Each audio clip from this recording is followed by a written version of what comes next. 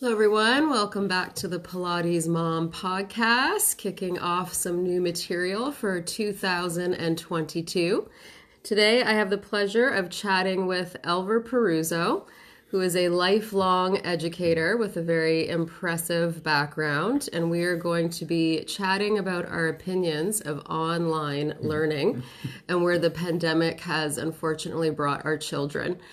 So first, Elver, thank you for talking with me. You're welcome. Tell us a little bit about your background. So you were a teacher, a principal at a NATO school in the Netherlands. Right. You're also a published author. Right. But then you continued to teach at the college university level. Yeah. Anything else you'd like to share from your lifelong journey as a teacher and educator? In addition to that, I also developed additional qualifications for teachers and worked at the University of Windsor for a period of about 9 years in helping develop those courses at a section called the Center for Education and Professional Development.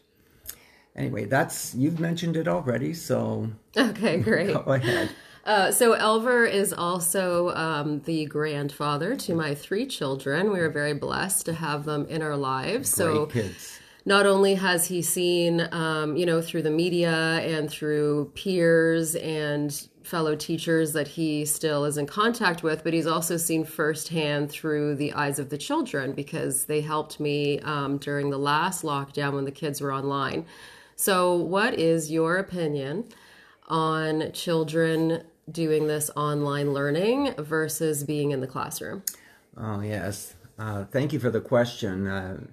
As an educator, I see that as very important for children to be face-to-face with their teachers, to be able to socialize, and that is part of growing up.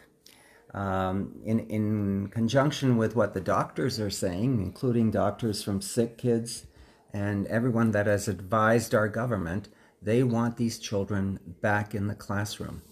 So what I see most of all when children are in the classroom, they are able to be self-motivated, and the teacher is an instant motivator for them.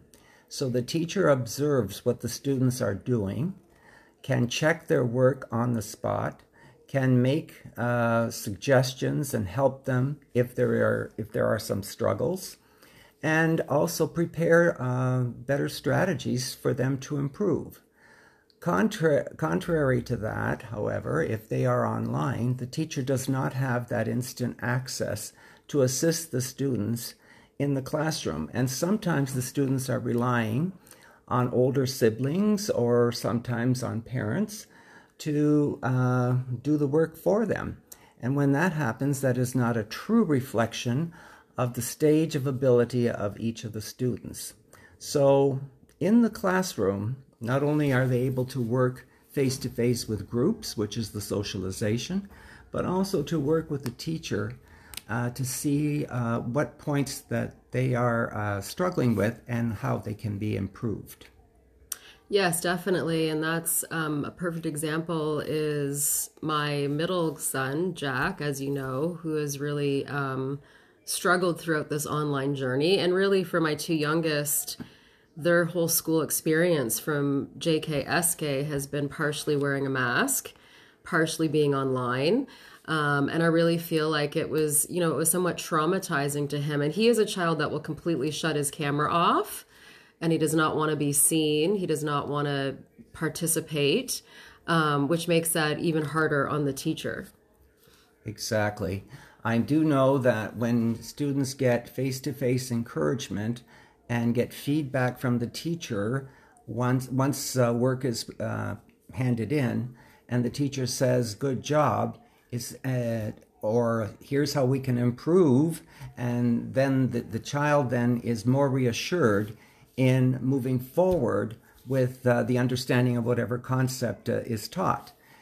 Over a screen, you do not have that direct motivation for the student to really think that he's accomplished something. Yes, definitely. Thinking back, this just kind of came to me to like over 3 years ago if you remember, we had made a poster. I think you helped the kids finish it when the teachers were on strike. And the poster read, "We need teacher time, not screen time." And we went out and we stood and we protested to support the teachers. So I just want to make it clear that this is in no way, against the teachers or their abilities in any way.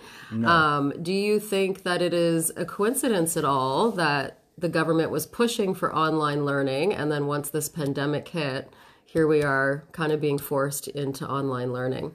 Well, that's probably a political question. There is underlying budget that comes into play when we talk about that. I think the government is looking at how to save more money, and you don't save money by hiring more teachers. So online learning is the opinion by teacher unions that the government is trying to reduce the teaching staff. So once they do that, you run into a situation where some boards are, at this time with the pandemic, are having students being taught face-to-face, and at the same time there's a television behind them that the people who are, the students that are at home can now watch the teacher teach in class. That is a tremendous responsibility on the part of the teacher, and it affects teaching because the teacher has to worry about the technology behind him or her, whether the students online are getting what she or he is saying in the classroom. Also, it imposes on the teacher's ability to run the class, because there's always this element of a fear factor that they are being watched. So a student is on TV, and then maybe in the background the parents are watching. So what I mean by that is, if a teacher needs to impose some discipline, the teacher then is hesitant to impose the appropriate discipline for fear that someone watching may think that it is inappropriate. And that is the problem with online teaching too.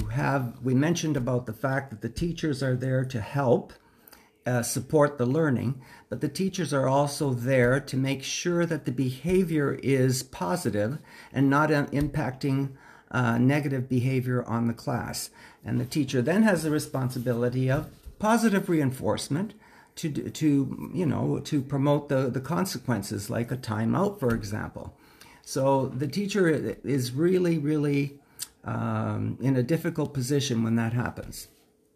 Yes, that's very interesting. As a parent, I've never thought of it from the teacher's point of view. I mean, I've definitely have caught myself disciplining my children in my own house, and then right away I was like, oh my God, is your microphone on? So I appreciate that from within my own household. On the flip side, let's talk more so as someone that has worked as an educator in development of teachers, do you feel that there needs to be a shift now for teachers, something that would include an online, component, or would we rather just see this online go away? Like, what do you think we should be doing to maybe help the teachers deal with this more so? Well, I think the government is already proposing at the secondary level to build at least 4 courses that are going to be online. And that, as I said before, that's a strategy to, in the budget sense, to save money. Some people would argue that it doesn't, but why are they moving in that direction? So they are imposing that at the secondary level. At the elementary level, I think that it works positively in terms of technology when teachers are not in a position to get around to every student, let's say, during the day. If the teacher chooses, and that's only an if, the teacher may wish to use the online to reinforce, with parent permission, a concern or a further adjustment to what the teaching has been done during the day, and inform the student at home that this is what can be done further. So online can be used as a reinforcement, and in the classroom they're already using all kinds of technology anyway, when you're building resources, etc., or moving into resources. But the teacher, it's a communication tool after the school day, if it is appropriate to do so, to contact parents and visually show parents, if necessary, what has been taught and how it's been taught and what can be done to help even further. Now, that's easy to say. It's difficult to do because the teacher also has personal life. And at the end of the day or further to the day, if there are parent conferences, that's fine. But, I don't think that there are many teachers that want to continue teaching in the evening, Right, when something is gone amiss during the day. But there are some points where this could be easily resolved. That's okay. It's reality. There's a phone in the background. Yeah. And what about the children and how they have been assessed? So, like prior to this pandemic, we had certain marking systems in place, for example. How do you think that should possibly be looked at or maybe shifted? Like I'm thinking now of my younger kids who I feel like all of those grades are, to a certain extent, they're all behind. They are. And then some of them are struggling. Like I would say my son is somewhat struggling to be at grade level. So how do you feel like that should change going forward as far as maybe having a different way of assessing or, grading children? Well, that would be up to the Ministry of Education, who has organized report cards and what needs to be reported in the report card, whether it's a letter grade in elementary or a numerical grade in secondary. Your question refers to how do you come up with that grade and what should you do. In these times when students may be behind, maybe there should be a further look at anecdotal reporting, although that's a burden on the teachers as well, because the teachers do have to script some of the reasons for giving the grade for each subject area. But as you remember in kindergarten, there's an anecdotal report.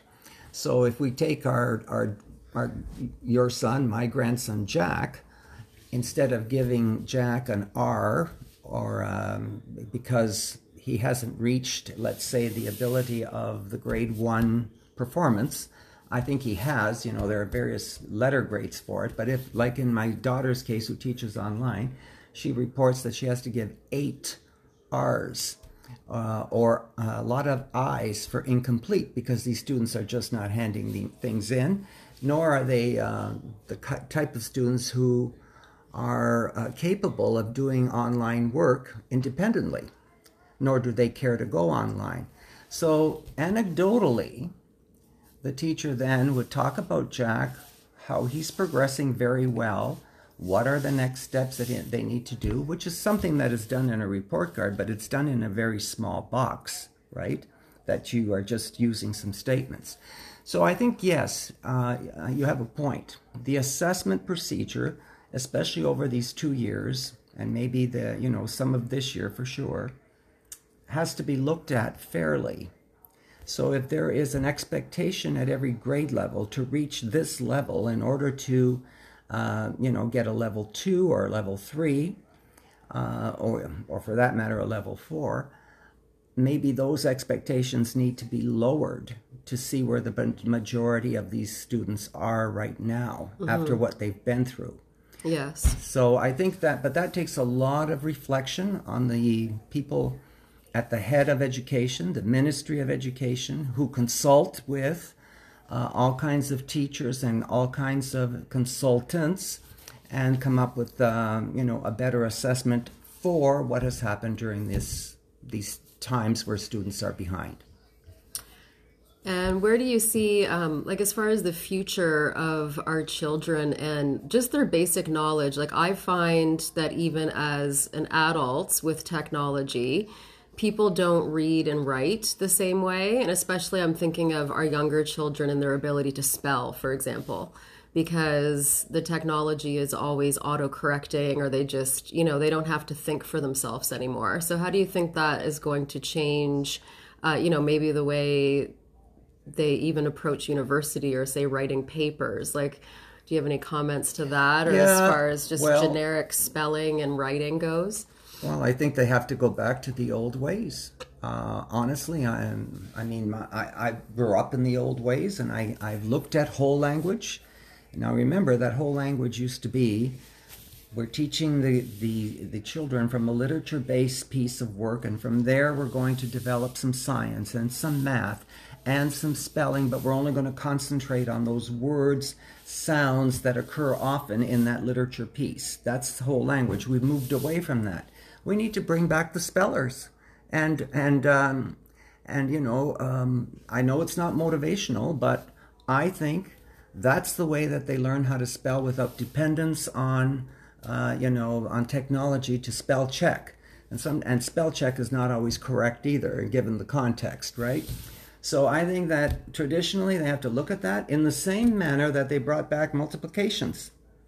Multiplications were not as reinforced previously in math, and they've come back to that. So I think they have to come back to the spelling again, and then that word in a context in order to make sense. It's the old way of teaching, but I would never give up on that. Otherwise, people will not learn how to spell independently, and you know, English is probably the most difficult, I would say, and I speak other languages. English is not the most, but it is a difficult language to spell and to write properly. It's easy to speak and to learn, but not to spell. Yes. Right? Yeah. So there's my point. Go back to the old days, said the old man. Excellent. Well, thank you so much, Elver, for chatting with me, for sharing your opinion and your passion, and of course for loving my children and helping us out through this whole experience. Always. All right. Thank you, Renee. Thank you. Bye-bye.